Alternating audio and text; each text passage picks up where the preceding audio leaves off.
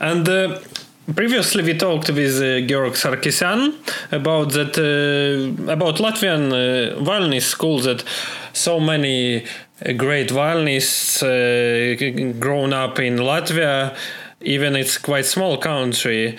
How do you think why it's happened so? Well, the Russian school, of course, spread, and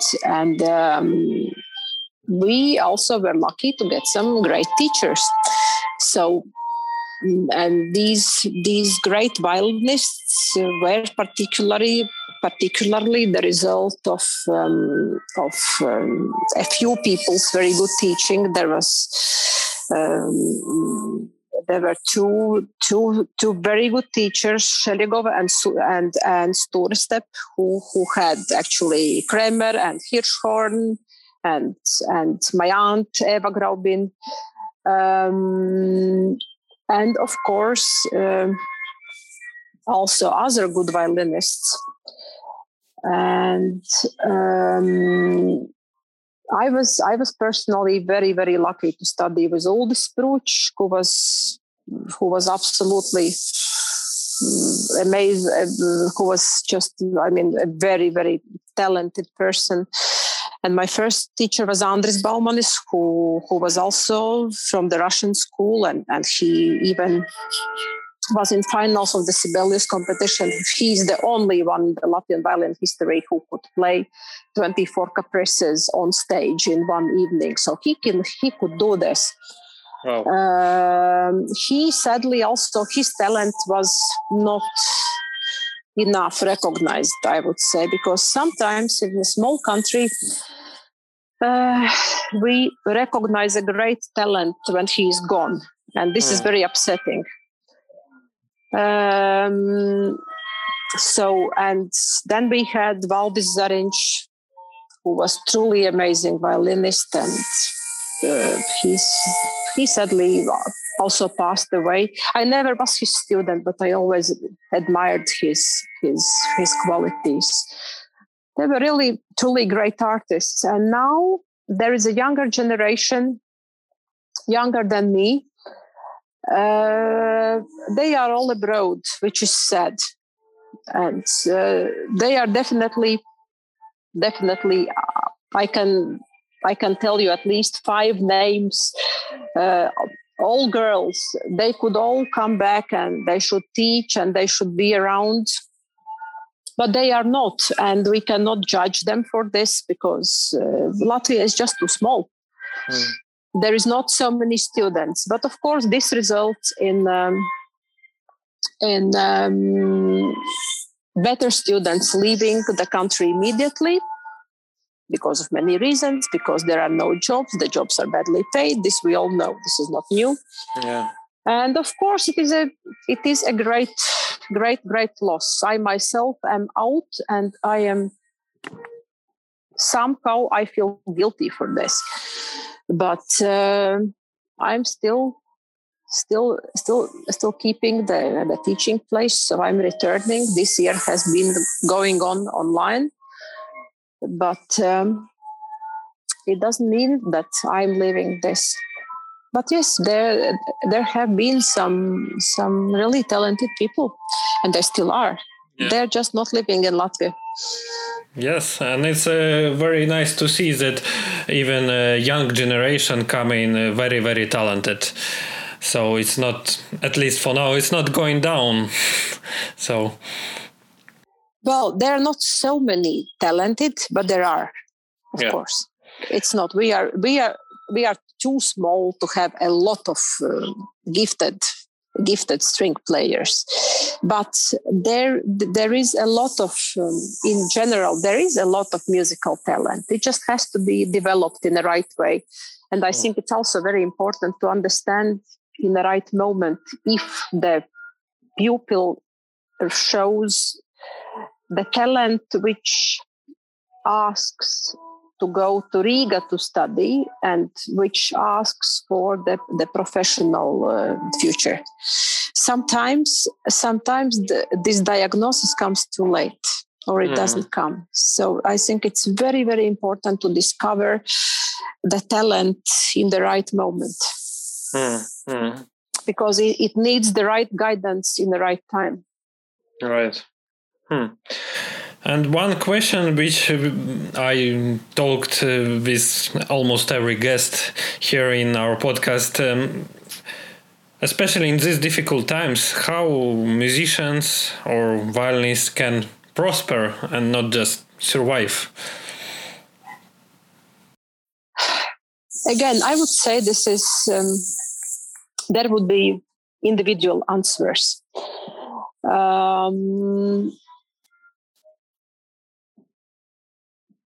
As I said, there will be somebody who would practice the whole day because he thinks that the concerts will come and then he has to be in shape. I know such people. Then there will be people who would practice, like artists, like serious people, performing artists who would practice to search for something new, like my husband, for instance. So they learn new repertoire. Maybe he particularly he's interested to try different bow grips, so he tries different bow grips and not only. So somebody would go into teaching. I think this is a moment when we can really understand who we are. So I think that we might not prosper so much as a real performers, but we can prosper as persons. That's my feeling. Yeah, we can take our time to look around and maybe try something new. And actually, and we can discover who we are and what we want. Yes, actually, talking about new things, you have some new project with your husband. Maybe you can talk a bit about it. Well, this is something which was brewing slowly, because there was this first moment in lockdown. We saw so many people suddenly getting desperate and playing from their rooms and posting a lot of videos. And suddenly everything has gone online, and we were trying to see what is there, what we can find for ourselves, what is interesting. Suddenly everybody started to teach online as well, and we saw a lot of material. We saw sites which were not particularly interesting. We saw a lot of a kind of, how to say, a lot of yellow press showing up in big sites which are devoted to classical music. So they started to post almost everything. And we thought that maybe we should try to create something which is interesting for us and which is made by professionals, because normally a professional doesn't have time to do something like this. Professional is playing and teaching, so professional has time for these luxury extravagances only during lockdown. So we wanted to talk to some interesting artists, to legendary artists. And so we just thought that we had to do something what is not there. So what is not there? And so we started to write some things on the paper. And we wanted to create a community. So Pavel's idea, Pavel Berman, my husband, violinist, his idea was to make a community and to make a place where people could talk about music and they could just speak about different subjects. So his idea was to make a forum, like musicians' Facebook. Okay, this sounds a little bit banal, and so we wanted to make something where it all comes together. Yes. Then we were thinking about how to call it. First, we thought that maybe we want to to make something in memory of Dorothy DeLay. Then we thought, okay, no, because there are all these things called in her name, because Pavel was her student. And then we just somehow were convinced that Monteverdi is the right name for that, because Monteverdi was a composer who was historically connecting two different epochs. And we just felt that the time which is now, it is also like a bridge. It is bridge into something different. And this digital era is not going to finish. It's going to stay. It is going to stay. Because on the live things are hopefully going to come back. But we will get used to do many, many things online. And teaching online will become a normal part of existence. Even for these who are now, let's say, not convinced, it will be there, because the quality of connection and everything, technologies, they are already now during this 1 year. It has, I think, improved enormously. Mm-hmm. And so we just thought we are going to name it Monteverdi Circle, because that's a circle. This is something where we can talk, we can get a lot of information. So that's a circle. And we started to think about what content to put there. So at the moment we have made some interviews. We have been talking to live legend Salvatore Accardo, and we hope to film him in all Paganini's series, which surprisingly doesn't exist. This we really want to do, and this is something we are just devoted to do. And we just are sitting at home drinking wine and thinking, okay, would we like to whom would we like to talk? Okay, we would like to talk to, let's say, to Zubin Mehta, how to make it happen. We would like to talk to Raina Kabaivanska, the legendary opera singer who lives in Italy. So we did. Yeah. So the interview is coming out, and she's like this 80-something year old opera diva who looks absolutely fantastic, and she sang with Pavarotti and with everybody, and she just said, yeah, just come to talk to me. I mean, this is so amazing.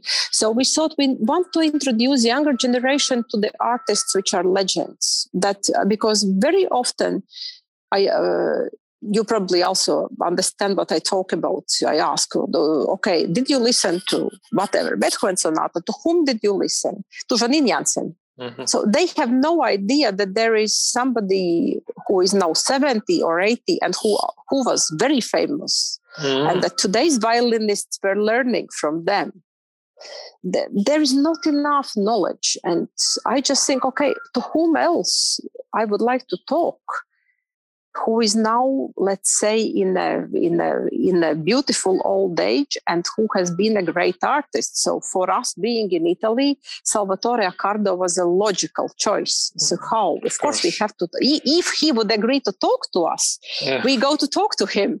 Yeah. So he agreed. And I just thought, okay, I mean, when I studied, everybody had 24 Caprices by Salvatore Accardo. So maybe he can say something about this. Maybe he can speak of his approach to Paganini. So he agreed, and this is something we want to do. So we are putting some content there, and there are some exercises, there are interviews, there is the forum, and there are courses by some of artists, some of great musicians, great teachers we admire. So we just approached personally each of them, and I think we have an absolutely amazing team of artists. And I mean, we are so honored that they work with us, that they agreed to be a part of our dream project. And we also are starting now to do like first steps in doing webinar. That would be, let's say, like 3-hour course which people can watch, and they can also be active participants. And in the end, they can all log in and they can speak to the teacher. So, I mean, if I would be a student and if I would have a chance to see Silvia Markovic's lessons for 3 hours and then talk to her in the end, I think that would be great. So, and these things do not really exist because the artist is somewhere very far. And so our wish was just to try to make it more, let's say, more real, more approachable. And to me, that's very interesting. So basically what we do is what we would like to have.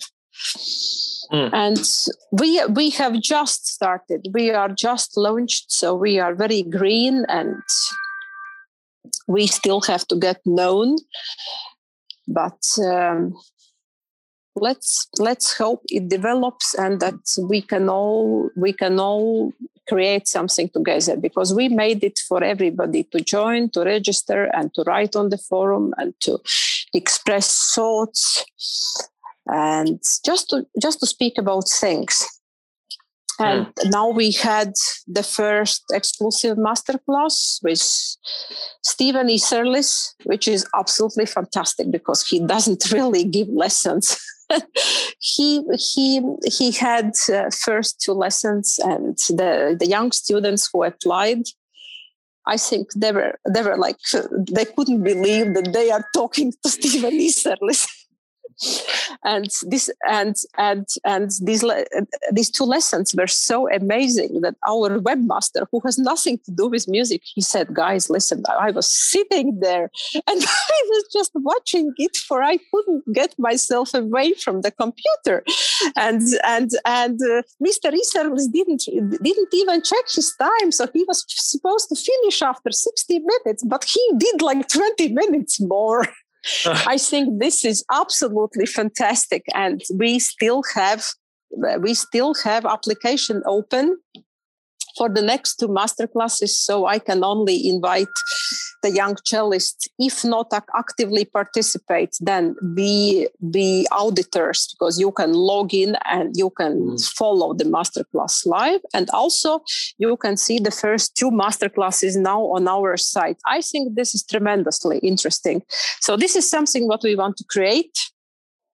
And we are also very open to any ideas in the written form.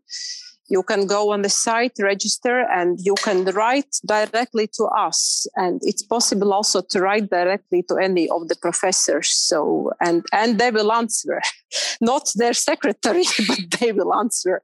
Wow. I think it is great fun. Mm-hmm. So, yeah, it's very nice. Yeah.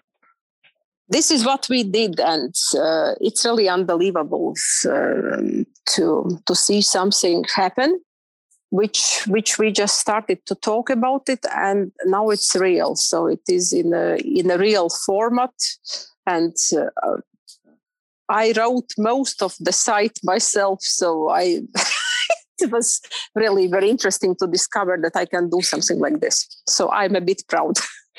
But yes. I am very proud of the idea. So I really hope that after some time we will get better known and people will come. And we also want to do things about the new music. We want to present the new musicians. We want to do the music critic as well. So anybody can come, register, and start writing on the forum. All right, yeah. I will put web address. It's monteverdicircle.com, right? Exactly. I will put it in the description, but I must say that it's quite inspirational that someone trying also to develop our classical musicians world, because it's quite, let's say, old-fashioned. And so I really respect you for this. Yeah, this is Pavel's idea. So maybe we are old-fashioned, but we just really want to. This is our way how to keep us prospering during the pandemic, let's say, and also after the pandemic. And we just think that getting close to professionals it's very inspiring. This is what our experience tells us. And like this masterclass with Steven Isserlis, I mean, even to get him on the screen looking at you personally from his living room, I think it's absolutely fantastic. And it is so interesting. So, I mean, really, there is now this application, and the next one, I hope I can say it as it's not a secret, but I hope it's going to happen. So the next one should be Guy Brownstein. So that's also going to be very interesting. So I really invite everybody to check the Monteverdi out, to become a part of it, because we can make it prosper together. Nice. Maybe for the end of our interview, you can advise maybe to some books to read or something else. What could come to my mind now? I would actually recommend to read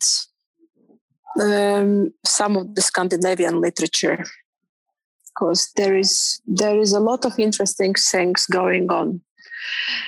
Also the classics, but also the more modern Danish literature, for instance, is very interesting. For example?